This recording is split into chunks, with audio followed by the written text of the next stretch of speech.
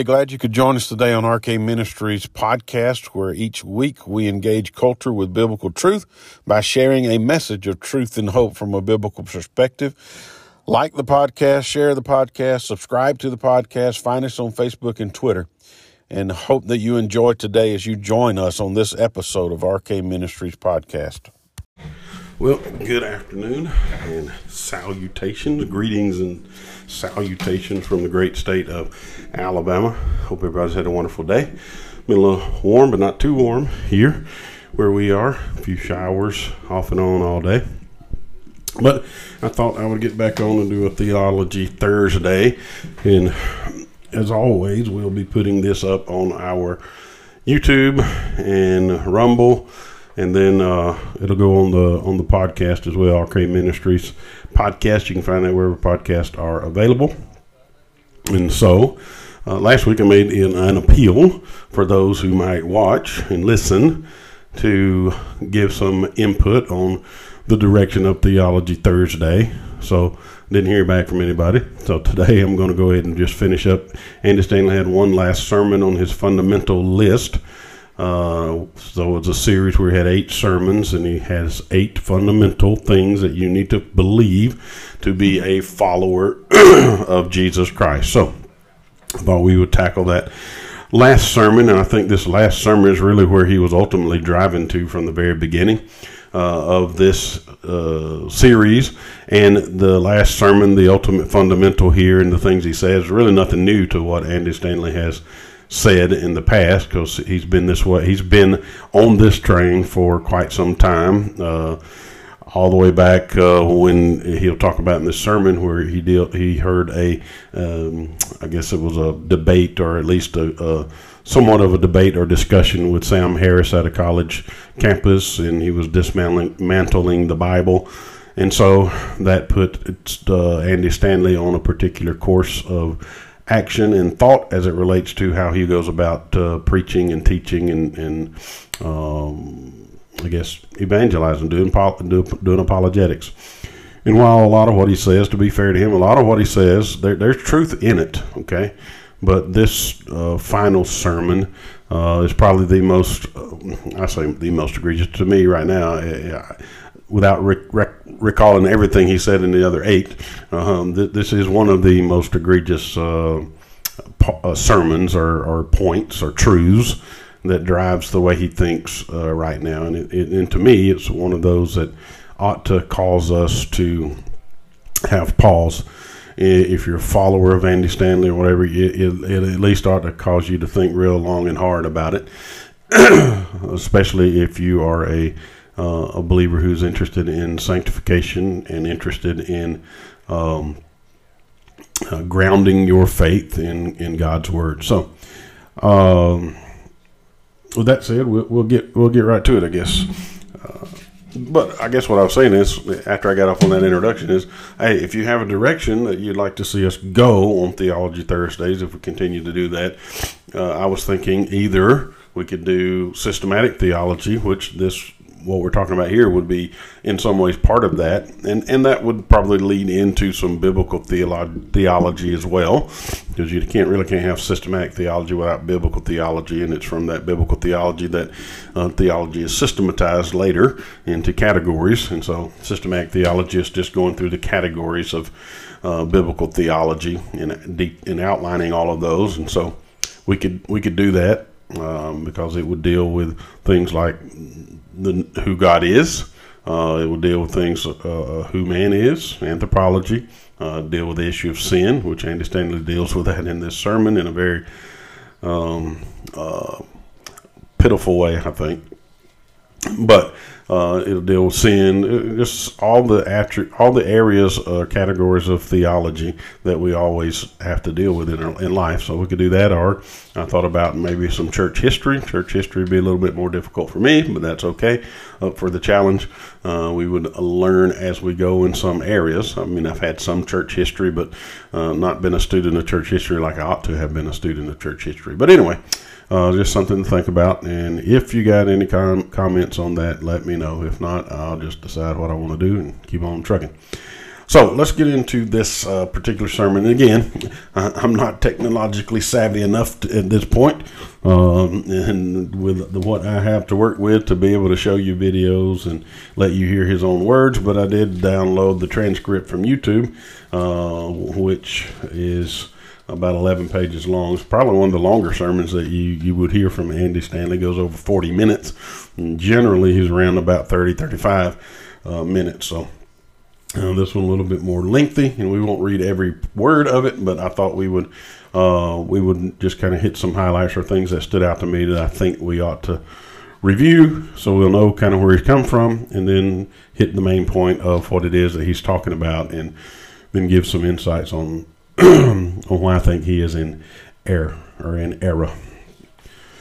So the way he starts off again is kind of giving background on why he come to think and preach and do apologetics and ministry the way he's doing it. And he starts off with, and this one is 15 years ago, he says that he saw this video, this YouTube video, and he never names the guy in this sermon, but if you'll go back, there's a Dallas, and I didn't put the link down, but you can Google Andy Stanley, Dallas Theological Seminary, and you can find a YouTube. It was kind of a lecture that he did at Dallas Theological Seminary, which he's an alma mater of. And he tells this a very similar story about this at that time in the Dallas Theological Seminary YouTube video.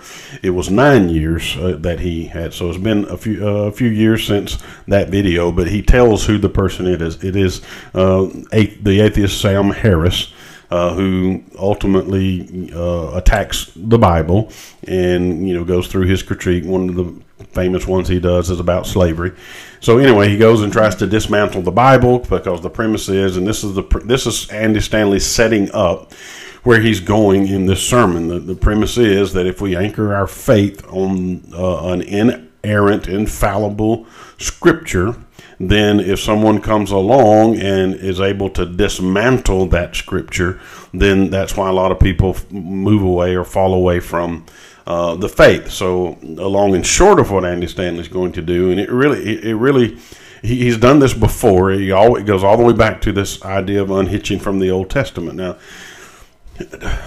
I want to be fair in trying to understand his motives and why. Okay, while I don't agree with his method, I understand, I think, the motives of this, because the reality is, in most churches today, the way we teach and the way we preach, we are really emotive, and we're really about how we feel, and it's usually a 12 ways to know how to do this and 6 ways to know how to do that, or 10 ways to be a better this or that.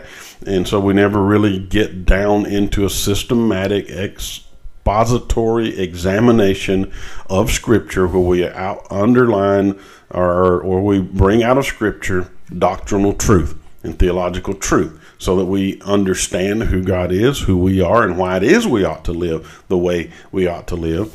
And so the thing he says is, if there's a person who doesn't have that theological foundation, that if someone's able to dismantle the Scripture in that way, or bring question in their mind to the Scripture and the validity of the Scripture, the infallibility or inerrancy of the Scripture, that they can cause that person's faith to come tumbling down. And so his idea, and again, it's a minimalistic idea, is to use to ground our, and I don't know if I can remember exactly how he says it's in the sermon. We all just get to it, but one of the things he says, we need to ground our faith in the event of the resurrection of Jesus Christ, which created this movement or church, which ultimately brought us the Bible that we have. So he goes all the way back to the resurrection, and then there is truth in that our faith is grounded in Jesus Christ, who he is and what he did, right? But the error that I think Andy Stanley is making, and maybe we'll flesh this out as we go through, is that the primary way we know about Jesus and what he did is from Scripture. And so let's just get into this, and because I could ramble on and give you all of it, but I want you to hear some of his words, and then I will comment as I think. But we'll try to keep it to a minimum, because I'm going to have to read this to you. But you can go look this up on YouTube. It's the Fundamental List, and it's part number 8, the final one. So again, he starts out, this is at 42 seconds in, and he talks about this assumption that many Christians hold, and many, in fact, most evangelical Christians hold, the one I was raised with. So this is what he was taught, raised on, whatever this assumption is. The assumption was a false assumption. So this assumption that he was raised on, and most evangelicals believe, he says, is a false assumption. But again, basically, and again, the way this transcript is and the way he preaches, he does repeat himself quite a bit, like a lot of us do. That's not a critique on him. It's just, it makes it hard reading this. So, but again, he goes on, is that basically he was, his whole talk, talking about Sam Harris, was based on the assumption that the foundation of our faith, what makes Christianity viable, what makes Christianity, or what makes it sustainable and plausible, that the foundation of our faith is a Bible without any errors. Now, again, this is the assumption, he says, that Sam Harris was attacking, and it's the assumption he grew up with, that he was taught, and he says that most evangelicals believe, but he says this assumption is an error. So it is an error from Andy Stanley's opinion in this sermon that we would hold to an inerrant or infallible scripture. Now, maybe we need to define some terms. Inerrancy is simply, or to put it simply, is the idea that the scripture does not, I guess, assert falsehood, that the scripture asserts truth. Okay. And so in other words, the scripture points to the truth of what God wanted to reveal to us, and it is true in that sense.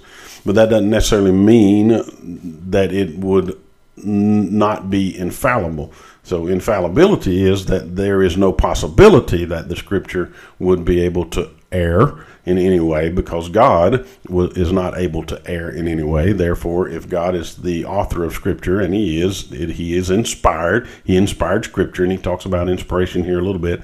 But inspiration, God moved men through the working of the Holy Spirit in their life. He used their personality, and he used their context historically. He used their language, the language that they grew up in, the language they knew and understood. He used their personalities, and he moved them along. He didn't dictate like the Quran. It wasn't dictated to them. He moved them along and impressed upon them through the work and person of the Holy Spirit to put forth his revelation to humanity. And so inerrancy is that it asserts truth, and infallibility means there's no possibility for it to err.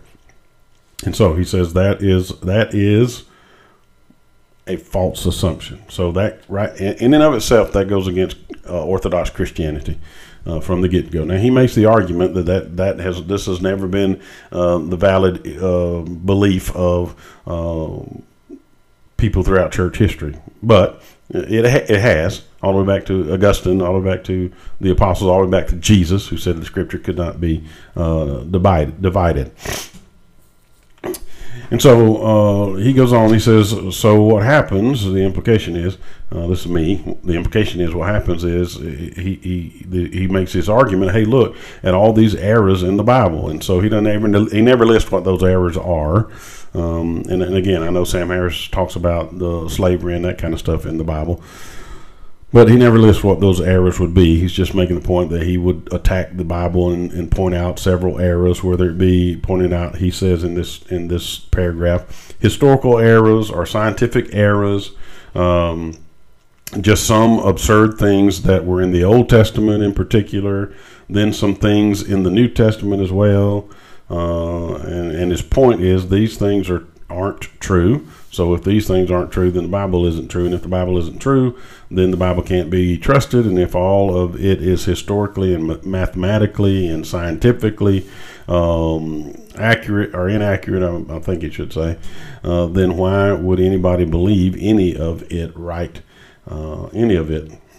It's kind of wooden and convoluted the way it reads. But anyway, the point is, if the Bible's not and to use his words, not mathematically, historically, scientifically accurate, then why would anybody believe the Bible? And if they don't believe the Bible, if that's the foundation of their faith, then it comes down like a house of cards.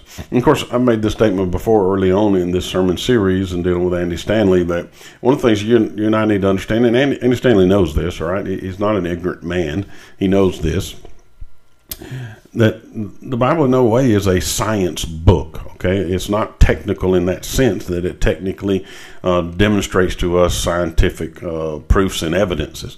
The Bible, for the most part, is a chronology of God's redemptive work in humanity, and it's tracing out God's history and his working through history to bring about the Messiah.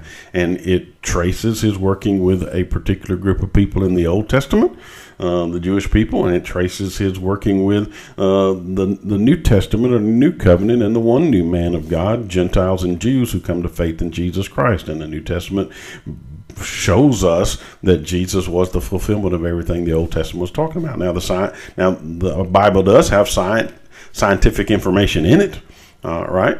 And we see things from a human perspective in there, and we say things today that we read about in the Bible, and we still say it, but we know the scientific truth of it. Like we talk about the sun rising and setting, and we know the sun doesn't rise and set as that the sun appears to rise and set because of the rotation of the earth, and we know that the earth is not the center of the universe, right? But anyway, we know scientific truth, but we still speak from our human perspective even today, and the Bible does those kinds of things. But anyway, that's just premise, is if we can prove things in the Bible, or things show things in the Bible are incorrect and wrong, then we can topple all of Christianity. And he goes on in this statement, and this is one of the troubling things to me in this next couple sentences. He says, the assumption being, if there is an error in the Bible, Christianity becomes indefensible. It's a house of cards. And here's the thing that concerns me about his belief. And he just says this in passing. He doesn't elaborate on this, but there's some tails in this statement. It says, if you just pull out the creation account, so in other words, if you buy into the idea of evolution, the Big Bang, and all those kinds of things, and you buy that hook, line, and sinker, then he's saying, hey, then you just discredited what Genesis is saying to us. And I've done a podcast on this before about the idea of whether or not a Christian can believe in evolution and be a Christian. And the comment I made there, the underlying answer was, yes, they can believe that, but they will be in error. They will be against the Bible. They will be contra Bible, because the Bible makes it very clear that to speak of the Bible in this way, that the Bible makes it clear that it understands and promotes a 6-day creation. And how do we know that? Well, we're doing a study through the 10 Commandments at Friendship Baptist Church on Sunday mornings, and we're about to head into the 6th commandment, thou shalt not murder. But the 4th commandment is really telling on this issue of creation, because there are people who try to argue about creation, whether Yom in Genesis means a 24-hour day or just a period of time. And then you can go to verses, in Peter where it talks about, I can't remember 1st or 2nd Peter, but in Peter's, one of Peter's epistles, people are getting antsy about the return of Christ. He hadn't come yet. And this is where Peter says, God's not slack concerning his promise, as some count slackness, but is long-suffering toward us, not willing that any should perish, but all should come to repentance or faith. And there's this phrase in there that a day is like 1,000 years, and 1,000 years are like a day with God. And so some people would use Yom. I think even William Lane Craig would lean this way, that Yom is not necessarily a 24-hour day, that it's a period of time. But when you go to what God said, what God wrote, if you look at Exodus, if you believe the Bible, if you go to Exodus and you read what God wrote in Exodus when he gave the 10 Commandments, because it says at the beginning of chapter 20 in Exodus that God spoke all these things. And then we know from other places in Exodus that God wrote these with his hand, his finger, if you will, speaking of God in an anthropomorphic way, that this is the word of God that came directly from God to Moses and to the children of Israel. It said that God, in the 4th commandment, says to keep the Sabbath day holy, to honor it and keep it holy, because in 6 days He created the earth and the sea and everything that was in it, my paraphrase. And so what does the fifth command or the fourth commandment assume? The fourth commandment assumes a 24-hour day, because it demands for us to work 6 days, 24-hour days, and rest on the seventh day, or honor the seventh day and keep it holy. And you can go listen to that sermon either on my podcast, you can find it, or you can find it on Friendship Baptist Church, the YouTube page or YouTube channel, and on my own YouTube channel. You can find those sermons. Well, not that sermon. You'll only find it on my podcast. You'll find it on Friendship Baptist Church's YouTube, or either on our Facebook Live from Friendship Baptist Church. But anyway, so it seems as though he might even buy into this idea that, evolution is proven science rather than a theory. Well, if you do believe that, then you are in opposition to what the Bible teaches. And then he goes on to say, you can pull out Leviticus. What does he mean by that statement? You can pull out Leviticus. Well, the only thing I can think about is it's where everybody goes, like Sam Harris or anybody else, whenever they want to attack the Bible and they go to Leviticus. They go to all of these ceremonial and civil laws. They go to, in particular, to the civil laws that were given to Moses, right? And I think it's like not being able to have two fabrics together in the same outfit, and all those kinds of things, and those things that they bring up about stoning. Stoning your children and all those kinds of things. So, to me, that is a fundamental misunderstanding. It's part of the problem. It's part of the problem that, when he was raised, Charles Stanley, God love him, he had a powerful influence in the Southern Baptist Convention and in Christianity in general, in America and around this world, and still does. But I don't know what Andy Stanley picked up or what he taught, or what he was taught specifically, other than what I've heard of his dad in his preaching. But somewhere along the way, it seems though Andy Stanley has bought into the same idea that, hey, these things are crazy that we read about in Leviticus, and people bring those kinds of things up. And so that's one of the reasons he's talking about, hey, we need to pull back from the Old Testament because we can't make sense out of those things. Well, again, that's a fundamental misunderstanding of God's intent with the law. And again, we don't have time to hash all of this out, but God's intent with the law, there's a threefold understanding of the law that is generally believed by most Orthodox Christians. That God's law is civil, and God's law is ceremonial, and God's law is moral.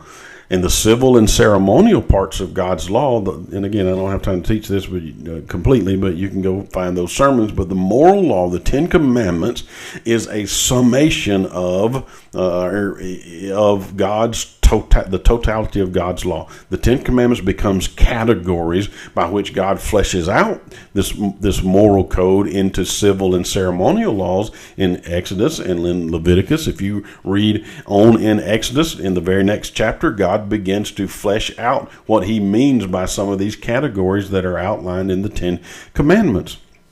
And so all of these commandments have aspects of civil law to them in the sense that it dealt with how they were to function as a nation among the other nations, as a theocracy. And then all of these laws have ceremonial aspects that were strictly intended for Israel in their context and in their covenant relationship with God in the world in which they lived. The ceremonial law had to do with how they were to come to God in worship, in the sense of the sacrifices and the feast and the festivals and all those kinds of things, which all of those ultimately pointed to Jesus Christ in the ceremonial laws. And so Jesus, when he came, he fulfilled all of those, and those are no longer binding on us. And the civil law aspect of it was specifically for Israel as a theocracy in the context and the time and frame in history when God used them in his redemptive story. And for the most part, those faded away when Israel faded away, as it were, and ceased to be. or when the old covenant ceased to be the vehicle through which God was working in history. Now we're under the new covenant in Christ Jesus. And the book of Hebrews is a great read if you want to go and try to understand the significance of what was going on in the Old Testament and how those things were shadows that were pointing to the New Testament and the fulfillment in Jesus Christ. Well, here's the problem with what Andy Stanley is trying to do. Rather than pointing people to Christ, rightly so, pointing people to Jesus, his death, burial, his resurrection, the full gospel where Jesus came and he suffered the wrath of God for our sin. He stood in our law place. He took our guilt. He took our shame. He took our stain of sin and he nailed it to the cross, and he became the propitiation and appeasing of God's wrath. And instead of fleshing out how these laws pointed to the fulfillment that Jesus was going to bring and fleshing out how all of these things are satisfied in Christ, and then understanding that while those things may no longer be binding on us, the civil and the ceremonial aspects of the law, the moral aspects of the Ten Commandments, the Decalogue, are binding on all men for all time. And they have always been. Even before the law was given on Mount Sinai, we understood what murder was, right? We saw that in Cain and Abel. The intent of that law was still there before it was ever given. So instead of fleshing all that stuff out and teaching doctrine in that way, it seems that he wants to just stay on the peripheral and don't dive into those deep things, and don't worry about all that stuff in God's word. And to me, that's a travesty, because one of the things Jesus said to those who were to Peter, right? You remember when Peter had denied Christ 3 times, and Jesus restored him, and what did he tell him? To feed his sheep, right? And what was he talking about feeding him? He's talking about feeding the word. And what did Peter tell Timothy? Preach the word, right? So what word was he talking about? He was talking about the Old Testament. That was the word that they had in that day. They were living what would become the New Testament. So I got to hurry up. Very quickly, just so you know the fundamentals of this. Number one, his first fundamental was Jesus is God's Son and our King. And so, hey, nothing wrong with that. I agree with that 100%. If you want to be a follower of Christ, you got to believe that, right? That is the foundation upon which the church was built, right? And then number two, Jesus came to illustrate and demonstrate what God the Father is like. Amen. Hallelujah. Praise the Lord. The author of Hebrews tells us that it is explicitly, right? That Jesus is the exact image of God. He represents God and the Father. And Jesus himself said, if you want to know the Father, look at me.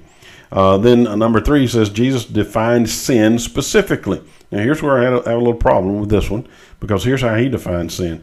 This is how he says Jesus defines sin specifically. Anything that harms you or others, period. Well, that's a very sophomoric understanding of what sin is. Yes, there is some truth in that, because sin harms you and it harms others, right? But sin goes a lot deeper than that. When we talked about that sermon, I dealt with David in Psalm 51. David's sin against Bathsheba, David's sin against Uriah, David's sin against the nation of Israel. But how did David look at that?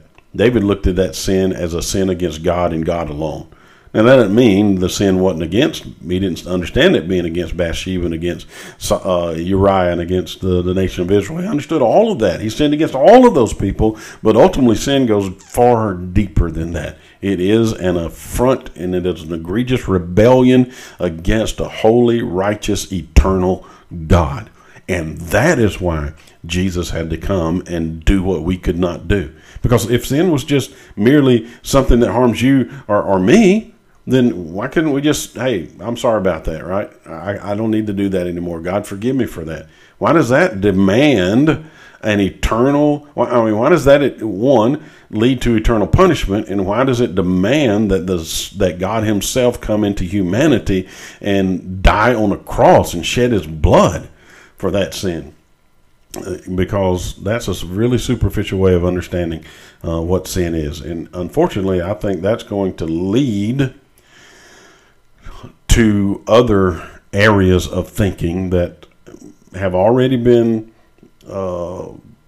I guess, brought forth early on in Andy Stanley's, and I don't want time to talk about that in his understanding, but in his theology. But that's going to lead to some of this cultural acceptance of some of the cultural things that we see in our culture today. If that is the totality of your understanding of what sin is. Number 4, Jesus promised justice in the end and invites us to trust him in the meantime. Again, that's really, really, really needs a whole lot more unpacking, right? Because what's Jesus going to do? How's he going to ultimately bring about justice? He is going to pour out God's wrath on this world, right? He's the agent of God's wrath, God the Father's wrath on this world. All you got to do is read Revelation. All you got to do is read Matthew 20, 24, 25. You're going to see that Jesus is ultimately going to judge this world, and part of that judgment is pouring out his wrath on sinful humanity who is in rebellion against God. And so again, really, really shallow stuff. Number 5, that Jesus died for your sin to reconcile you to God. Well, why do you got to be reconciled to God if sin is just something that harms you and harms other people? Seems like to me all you need to do is be reconciled to other people, if that's all sin is. So anyway, once he got to that part, he kind of got to get a little squirrely because it doesn't all add up and it doesn't all make sense. Then number 6, Jesus established an ecclesia, the church, called out ones, a movement, a group of people that we call the church, and the church we discover is God's agent of transformation, personally, culturally, and ultimately globally. Not necessarily anything in that I would disagree with. He did call out his people to be people of the kingdom and to be salt and light in this world and to bring the gospel to all nations, all people groups. Then number 7, Jesus said at the very end of this ministry, I want you to take what I've taught you and I want you to teach it to others.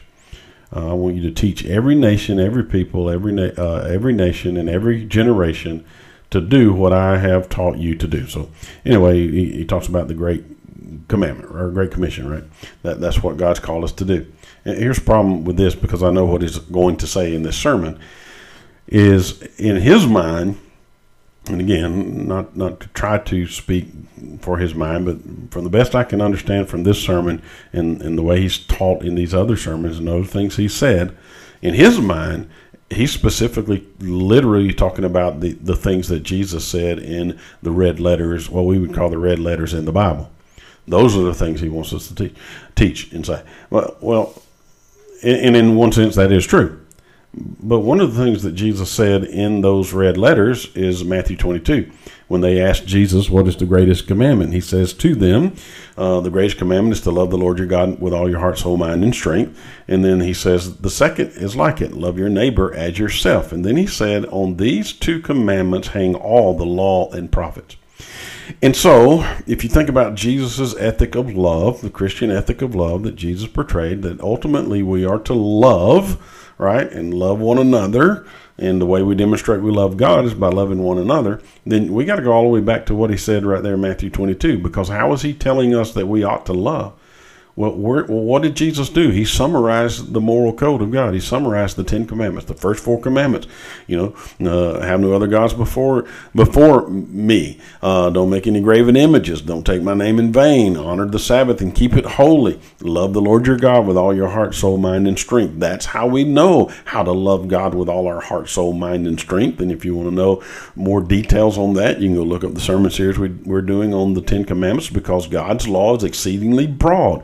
There are face value aspects to it, but there are deeper implications in all of those on how we go about loving God with all our heart, soul, mind, and strength. So in order to understand that, we've got to go beyond just the red letters in the New Testament. We've got to take into consideration all of Scripture, because Jesus just told us that on these 2 commandments hang all the law and the prophets. For him, the Old Testament, what we call the Old Testament, the Tanakh, the Torah, the wisdom literature, and the prophets.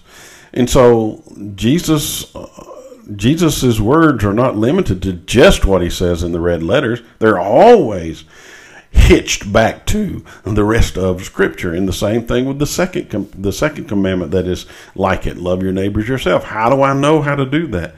Because Jesus has just, again, summarized for me the second table of the law, the 6 commandments that deal with our horizontal relationship. How do I know how to love my neighbor as myself? Well, I need to go back and examine Exodus chapter 20. I need to go back and examine Deuteronomy. I forget exactly which chapter it's in Deuteronomy. It's 4, 12, something like that. Go back to Deuteronomy where the law is given again. I need to examine what God meant in those laws, in the moral code, so I know how to love my neighbor as myself, as God has required of me. So again, a little bit misleading and shallow in his understanding in those things, at least from my opinion.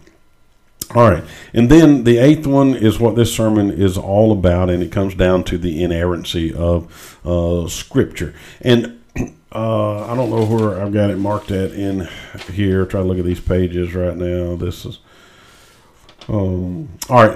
Verse. I keep saying verse. This is around timestamp 10:34. 10 minutes 34 seconds into it. He kind of gets to the topic that he's going to talk about, and it deals with the idea of inerrancy. This is number 8. It says most evangelical Christians, of which I am one, most evangelical Christians hold to some biblical view or some view of biblical inspiration, infallibility, or inerrancy. So yes, inspiration, infallibility, and or inerrancy. Most would believe in the inerrant, infallible Word of God, that it is inerrant, that it asserts truth, and that it is infallible, and that it is impossible for God to err. So it's impossible for His Word to err. And he says, most of you probably do. But he goes on to say, if I gave you these words, that you probably couldn't even examine or couldn't even define what those words are. And unfortunately, that is true. But that doesn't minimize the Bible and its importance and its significance and its infallibility or its inerrancy. It doesn't minimize what the Bible is at all. It just says that we're not doing a good job of teaching doctrine and teaching sound doctrine to people once they become followers of Jesus Christ, to use Stanley's term. Once they become Christians, once they have placed their faith in Jesus Christ, we are to continue to teach them, and we are to teach sound doctrine. And how do we do that? Well, the same way Paul told Timothy to do it. Teach the Word. All right, so we ought to teach God's Word systematically and teach sound doctrine. We ought not to avoid it just because it may be a difficult thing and people might not understand it completely. Well, the reality is we're never going to understand it completely this side of heaven, because we see in a mirror dimly. All right, so this is an important part, I guess, that I want to talk about, and starts at about 16 minutes in. I have on my paper in my notes, Danger Will Robinson. So it must be the dangerous fault that he has. So here's the bottom line. He says, this is the bottom line, is that when it comes to what you must believe about the Bible in order to be a follower of Jesus, it really boils down to this. All right, he's fixing to tell us. Bottom line. This is all you have to believe about the Bible if you want to be a follower of Jesus Christ, okay?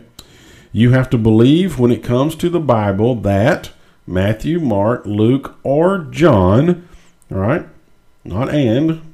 So the implication is you can pick one of these. You don't have to pick all of them. You can pick all of them if you want, but just pick one of these at least. Matthew, Mark, Luke, or John. You have to believe, if you want to be a faithful follower of Jesus Christ, this is all you have to believe about the Bible, that Matthew, Mark, Luke, or John are reliable accounts of actual events. That's Matthew, Mark, Luke, or John are a reliable account of an actual event, because if you adopt any one of the 4 Gospels as something that is a reliable account or actual events, you're there, because both of, and again, the wording on this, and it's got to be with YouTube's ability to work this transcript out with their AI algorithms or whatever. It doesn't do a good job sometimes because it doesn't sound this bumbly when you listen to it. You're there because all four of these Gospels present Jesus as God's Son and your King. And so anyway, he goes back to that very first one, that you got to believe that Jesus is God's final King, that he's God's Son and he's the final King. And out of that flows all the rest of these. But here's the danger in what he's just told us to do. You just pick whichever book of those four. Now, you don't worry about the rest of it. You just pick those four, one of those four, and you let that be your authority for your scriptural authority. That's it. Just those four. Whichever one you want. Don't have to pick all four. Just pick one of those four, and that's good. You're good with it, right? The rest of it, unhitch from the Old Testament. You don't worry about those things that are difficult and hard in the Old. Don't even worry about the things that are difficult and hard in the New Testament. Even Peter said, "Hey, some of what Paul's writing, that stuff's tough." Right? It's tough to understand. And he even equates Paul's writings in his epistles. He equates Paul's writing with Scripture. Right? And so the idea is, don't worry about the rest of it. Just pick one of those four. And again, what he's trying to do is get people to zero in on the event of the resurrection of Jesus Christ. And what he always says, hey, if a person can predict his death, burial, and resurrection, if he can predict his own resurrection and pull it off, then I just go with what that person says. Well, here's the problem with that. If Jesus is God, okay, and he is, there's no question about that. If Jesus is God, then God's word is inspired, so the totality of Scripture, the Old and the New Testament, is all the words of Jesus. And I get it. The event of the resurrection, the death, burial, and resurrection of Jesus Christ is ultimately the culmination of redemptive history as it relates to taking care of sin once and for all. Right? The ultimate culmination of salvation will be when Christ returns again in the eschaton. And everything that the Old Testament was talking about was pointing toward the coming of Messiah and him dying on the cross and him being buried and him being raised again on the third day. And how do I know that? Because whenever Paul preaches, you know what Paul says? Paul says that this is what Jesus did. He atoned for our sin, right? He died on the cross. And what does he say? He says, over in Ephesians, he says, Jesus died on the cross. How? How does he know that? He says, according to the Scripture. He was buried and raised again on the third day, according to the Scripture. So what does he do? Yes, he talks about the event. He talks about the person, the death, burial, and resurrection of Jesus Christ, and his faith is firmly rooted in that. But his faith is also rooted in the reality that Scripture had already prophesied that Jesus was going to do what Jesus said he was going to do. And that's where I think Andy Stanley is making his mistake, because he is leaving the door open for people to say, well, I like this part of Scripture and I don't like that part of Scripture, so I'm just picking this and I'm just going to be, he's opening the door wide open for this idea of red letter Christianity. All I'm going to worry about is the red letters of Jesus Christ. Well, you can't fully understand all the red letters of Jesus Christ unless you understand the black letters that are around them and the black letters that are in the rest of the Bible. And I get it. Part of what he says is, hey, these guys didn't have the Bible, right? That's the thing he always says. When I got my Bible, if you listen to the previous sermon, or at least one of the previous sermons, when I got my Bible, it was already wrapped and mapped, right? And the idea is he got it in bound form. And, all of us in modern society, if you're a Christian, you have a bound Bible. That's all we've grown up with, is a bound Bible, right? We've had the Old and the New Testament, and we got multiple Bibles in our house. And he is right. In the first century, for most of human history, there was not one single bound copy of the Scripture. But where he is misleading people is the idea that they didn't have Scripture. They absolutely did have Scripture. How do I know that? Because everywhere Paul went, if you look at Acts chapter 17, when Paul, in particular when he goes to the Bereans, right? He goes to everywhere he went to a synagogue first. And when he went to that synagogue, he reasoned from the Scripture. So yeah, that Scripture probably was housed in that synagogue, and most people didn't have scrolls of the Scripture in their homes. But to say that they did not have Scripture is misleading at best. They did have Scripture. And what does Paul do? And another thing he talks about, he's going to say, hey, most of these people were illiterate anyway. They couldn't have read Scripture if they had it. But you know what? Paul still ties his teaching about who Jesus is, and he argued from that Scripture and pointed people to Christ from that Scripture, whether they could read it or not. Right now, I know the people in the synagogue that he was probably talking to, at least the religious leaders, those would have been literate, but there were people who were illiterate in that day. But it didn't negate the fact that they had Scripture, and even the Bible, Paul, Jesus, even anticipated and expected them and held them accountable for the Scripture that they did have. Case in point, when Jesus had risen from the dead, and he was there were two disciples on the road to Emmaus, and Jesus come up to them, and he says, hey, what's going on? And they said, hey, are you the only person, and this is my paraphrase, are you the only person in this city that has no clue of what's been going on? That this Jesus, right, he was handed over, he was crucified, he was killed, and he was buried. And then there's some women who were among our disciples, and they went and they found the tomb empty. And then some of the apostles, some of the other leaders went and they found the same thing. And then you know what Jesus did? Jesus took them to the Scripture. He says, listen, in essence, you ought to have known this was going to happen because of what Moses and the prophets wrote. So what did he do? He tied it back to the Scripture, and these were common, everyday, ordinary people who may have been illiterate. I don't know. The Bible doesn't say they were or they weren't, but he still held them accountable for the truth of the Scripture. And the same thing, if you think about it, and Andy Stanley didn't like this because it comes from a parable that Jesus shared, because I've heard him critique this argument. I think there's a video that he has with, Unbelievable is the radio show, the podcast that comes on out of England, Britain, and he and Jeff Durbin, who's the pastor of Apologia Church in Arizona. I think it may be Mesa, Arizona. I don't know, somewhere in Arizona. Anyway, they were on there when Andy Stanley had come out with this idea of unhitching from the Old Testament kind of thing, and had produced his book. I think Irresistible is the name of Andy Stanley's book. And so they talked about this aspect on that video, and I think Jeff Durbin brought up this idea in Luke chapter 16 of the rich man and Lazarus, and Andy Stanley poo-pooed that a little bit because it was a parable. But hey, I thought we were to look at Matthew, Mark, Luke, and or John as reliable. Pick one of them. Well, hey, Luke is reliable. So what did Jesus? And we're supposed to believe what Jesus said, right? Especially. So here's what Jesus said in that parable to the rich man, about the rich man and Lazarus. You know, the rich man died and went to hell, not because he was rich, but because he had in essence not bowed the knee to God and not believed God. He was in rebellion against God. And so Lazarus, who had faith in God, believed God, he died and went to the bosom of Abraham. And the rich man says, hey, here's what he asked Abraham. He says, hey, send Lazarus back from the dead. Send him back to my father's house, because I have brothers. And if they see someone come back from the dead, come to them and tell them, then they would believe and they won't have to suffer this torment that I'm suffering. Again, paraphrasing a little bit.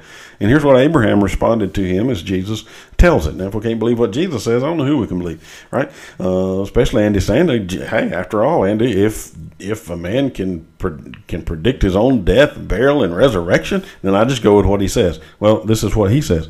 He says that Abraham says to this rich man, they have Moses and the prophets. Let them believe them. What is he saying? They have the Scripture. Right? And then the rich man replies, no, if they had somebody come back from the dead, surely they believe them. And he says, if they don't believe Moses and the prophet, they're not even going to believe someone who comes back from the dead. Isn't that powerful? And here is where Andy Stanley's problem lies with this way of thinking, I believe. Because Jesus, yes, he rose from the dead, and we celebrate that every Sunday. That's why we come to worship on Sundays, right? But how many people still do not believe, even though one came back from the dead? Countless millions still don't believe, because even though Jesus came back from the dead.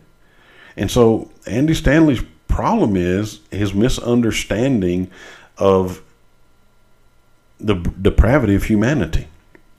And ultimately that's ultimately where we need to get at, I think. He's got a problem understanding the infallibility of God's word, I think, because I don't think he believes, quite honestly, he says he's conservative, and he says he's an evangelical, and he says, because he studied under Norman Geisler, who, wrote the treatise on inerrancy, that he can make an argument for the inerrancy of the Bible. Just give him 3 weeks and your undivided attention, he can do that. Well, do it. Right. Secondly, but I really don't think that he thinks that's a real important issue. Right. That in the Bible, I think that there's some things that he believes in the Bible that may not necessarily be accurate and true. And that's just my conjecture from what he says. But here's what I understand his ultimate problem is, and it's the same problem that most of evangelicalism has today. And I'm going to end with this. I'm about 49 minutes in, so I'm going to try to end with this and wrap it up. Okay, not look at the notes anymore. There's a lot more that can be said about that sermon. You need to go and listen to it. But here's the problem, and I get it. That's why I said I want to try to be fair to Andy Stanley's motives, okay? I don't agree with how he's going about this. I don't agree with his theology on this, right? I think it's a pathway to heresy. And it's a downhill slope, okay? Here's what he doesn't understand, I think. Now, I say it this way. I think he understands what I'm about to say, the reality of it. I just don't know that he buys into it, okay, or he believes it.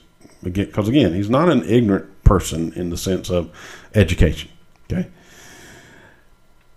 He doesn't understand that men are by nature opposed to the gospel of Jesus Christ. Men are by nature opposed to God. And it takes the regenerative work of God to open our eyes to our need for a Savior.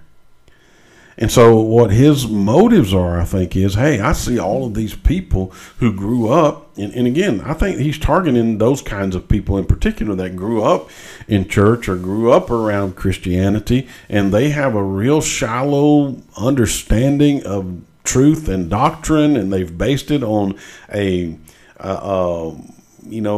an inferior understanding of the Bible and truth and doctrine and theology, and so it's kind of shaky at best for them because they don't have all the pieces of the puzzle. None of us have all the pieces of the puzzle, but I'm just saying that they start off handicapped because they don't have a clear, sound, systematic teaching of God's word that they've been feasting on as believers. And so eventually something comes up in their life, a crisis, or somebody points out something in the Bible that they don't understand or they can't explain. But rather than go and begin to study and dig and try to come up with, why this is the way it is, I forget, there's one article I read that says, that's the way scientists do, right? When scientists come up against something that they've never seen before, that they cannot explain in creation or in nature, that seems to be opposed to what they already know, well, they don't just throw in the book and say, well, science doesn't mean anything anymore, we can't believe any of that stuff, and they just quit. No, they continue to dig and study and examine and until they come to some understanding of it. And why will we not do that with the Bible? Because the problem is not God's word. The problem is not God, and it's not God's word. The problem is us. But Andy Stanley and many of those who are like him believe that we have to help God out, that God is not capable enough to do what is required to draw men to himself. After all, what did Jesus say? If I be lifted up, what will he do? He will draw men to himself. He is at work doing that.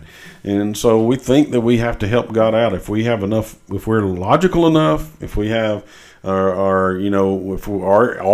if we just ignore all these things that are difficult and we just concentrate in on, these minimalistic things, then we can attract more people and maybe they'll come in and buy in.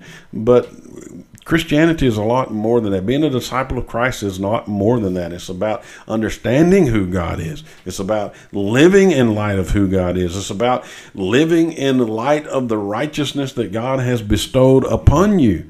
And the only way that that can happen is for us to be sanctified by the truth of God. And then what Jesus prayed for in John chapter 17? He says, Lord, sanctify them by your truth. And then what does he say? Your word is truth. If we're going to be sanctified followers of Jesus Christ, then we must be students of the Word of God. But again, Andy Stanley and those like him have this misunderstanding that people are anxious to follow after Jesus Christ, and they're just chomping at the bits to come, but it's because of these insecurities they have about God's Word that people have pointed out. If we'll just leave all that alone, then we can help them over that hump, right? Well, I want to read to you what Peter says in his epistle, his first epistles in chapter 2. And let's just start in verse 1, and then I'm going to read this and make a few comments, and we're going to bring this to a close. And this really drives home this point about the idea that men are naturally opposed to God's word, and it takes the gospel of Jesus Christ, and it takes God through the regenerative work of the Holy Spirit to open our eyes to the truth that we even need a Savior, that we are sinners. Because we see the evidence of God, as Paul says in Romans chapter 1, but we suppress that truth, right? We push that truth down. It's not that we're running after that truth when we see it. No, we suppress it. God has to work and move in us first. So Peter begins by saying, so put away all malice and all deceit and hypocrisy and envy and all slander. This is 1 Peter 2:1. Like newborn infants, long for the pure spiritual milk, that by it you may grow up into salvation. Indeed, you have tasted that the Lord is good, and you have come to him, a living stone rejected by men. See, there's the first allusion to it. He's rejected by men, but in the sight of God, chosen and precious. You yourselves, like living stones, are being built up as a spiritual house to be a holy priesthood. How we're going to know how to be a holy priesthood? Right, God's word. To offer spiritual sacrifice acceptable to God through Jesus Christ. How do we offer that spiritual sacrifice? Well, you ought to put in your notes Romans chapter 12 and verse 1, verse 6 in 2 Peter or 1 Peter 2. For it stands in Scripture. Where does Peter go? Well, how about that? He goes to Scripture, right? How dare him ground his faith in Scripture? Behold, I am laying in Zion, and guess what, Scripture? The Old Testament. I am laying in Zion a stone, a cornerstone, chosen and precious, and whoever believes in him will not be put to shame. He goes all the way back to the Old Testament to validate what he just said about Jesus Christ and people's faith in Jesus Christ. How dare he? So he says in verse 7, the honor is for you who believe. But for those who do not believe, the stone that the builders rejected has become the cornerstone. And then he says in verse 8, it's a stone of stumbling and a rock of offense. That's what the gospel is. That's what Jesus Christ is. He's a stone of stumbling and a rock of offense. People are offended by the gospel of Jesus Christ. That is our natural inclination when it comes to Almighty God. We are in rebellion against him, and that's the part of anthropology that people don't want to talk about, right? That's what sin is all about, right? We are in rebellion against God. It's not just hurting other people or hurting ourselves. It does both of those things, but it is a rebellion against God, and it has caused our soul to be our nature to be totally and utterly depraved, so much so that we, in and of ourselves, do not have the ability to move toward God. It takes God moving toward us first. After all, we love him. Why? Because he first loved us. It says they stumble. Why do they stumble? Because they do what? They disobey the word. What word is he talking about? Because he's writing portion of the New Testament right now, right? This becomes part of the New Testament. He's talking about God's word, the scripture, what we call the Old Testament. It is because they disobey God's word. Where's all this rooted at in Peter's mind? It's rooted in the scripture. And the scripture of his day was the Old Testament, what we call the Old Testament. It says, they stumble because they do not believe the word as they were, and this is another topic for another day, but you can't overlook this phrase, as they were destined to do. And therein, again, lies a problem for Andy Stanley. Verse 9, but you are a chosen race, a royal priesthood, a holy nation, a people of his own possession, that you may proclaim the excellencies of him who called you out of darkness into his marvelous light.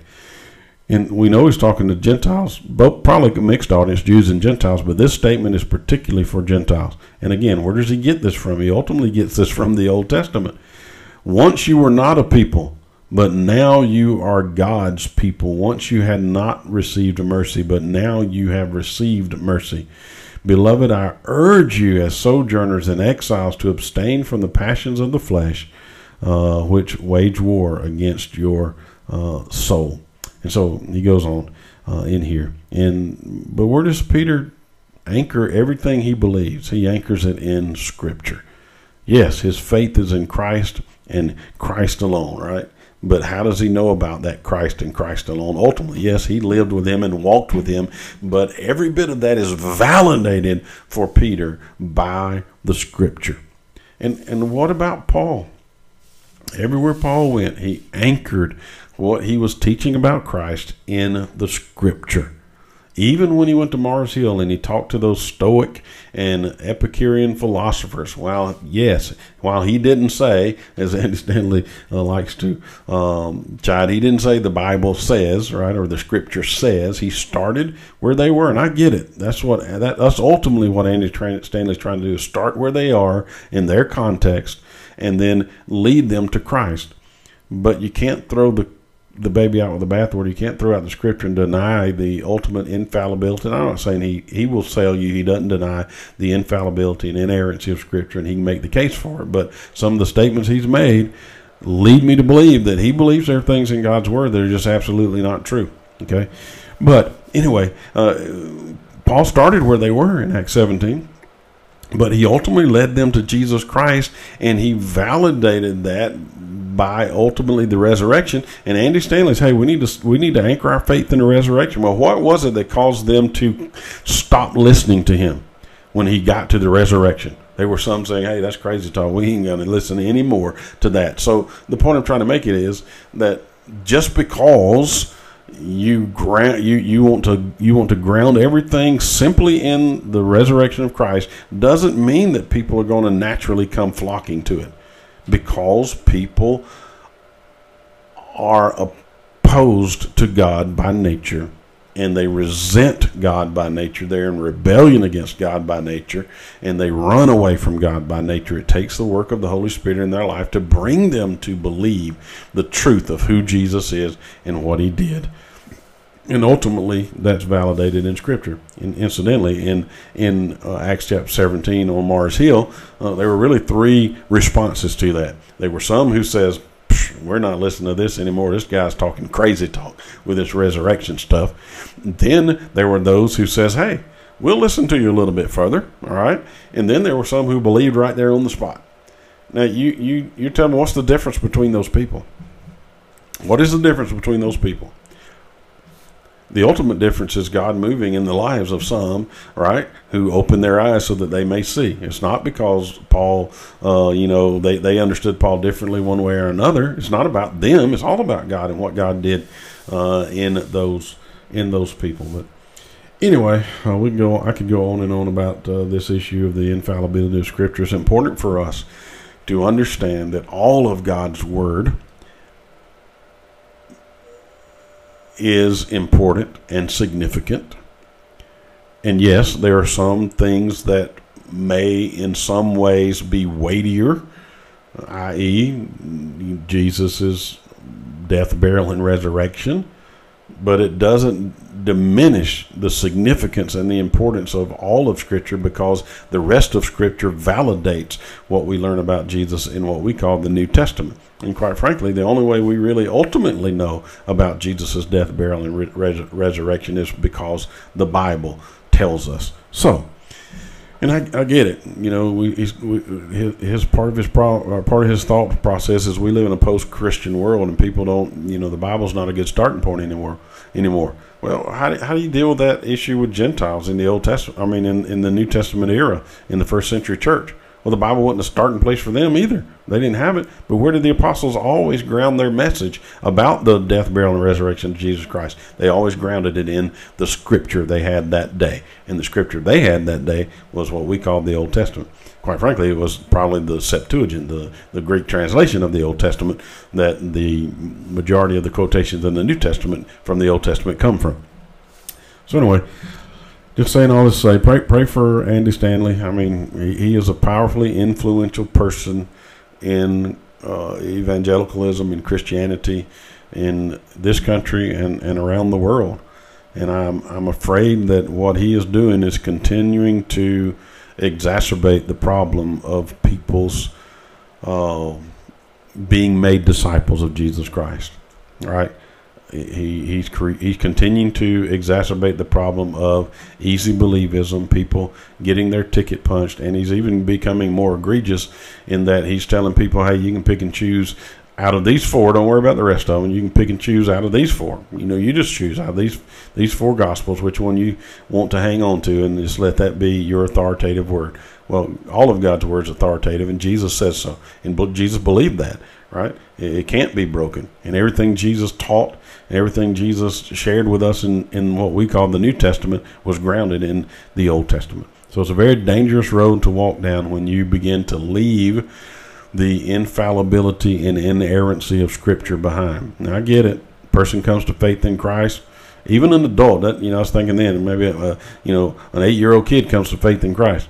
Hey, they don't have any idea or understand the full capacity of what inerrancy and infallibility is about, and most adults don't. So I'm not saying you got to be a biblical scholar and understand those things, but what we do have to do as leaders and teachers and preachers is we have to help equip people to understand these things as they grow and mature in their faith in Jesus Christ, and they can engage in these intelligent conversations that they will encounter in this world as people try to attack God's word. But really, God's word doesn't need us to help protect it. It's like Charles Haddon Spurgeon said. It's kind of like saying you got to help a lion protect itself. All you got to do is let that lion loose. He's going to protect itself, right? So how do we gain faith? The Bible says, if you got the King James version, faith comes by hearing, and hearing how? By the word of God. Now, if you got a modern translation, it's going to say the word of Christ. Most of them will say the words of Christ. But here's the thing. The words of Christ are the words of God because Christ is God. Well, that's my spiel on that. Take it for what it's worth, and may the Lord keep you and bless you and cause his face to shine on you. Until next time, you can find us again on YouTube, Rumble, and on our podcast, RK Ministries. And if you got any idea where you want to go systematic theology, or you want to go church history, which still will involve some theology, just leave it in the comments or send me a text or something, and we'll talk to you next time.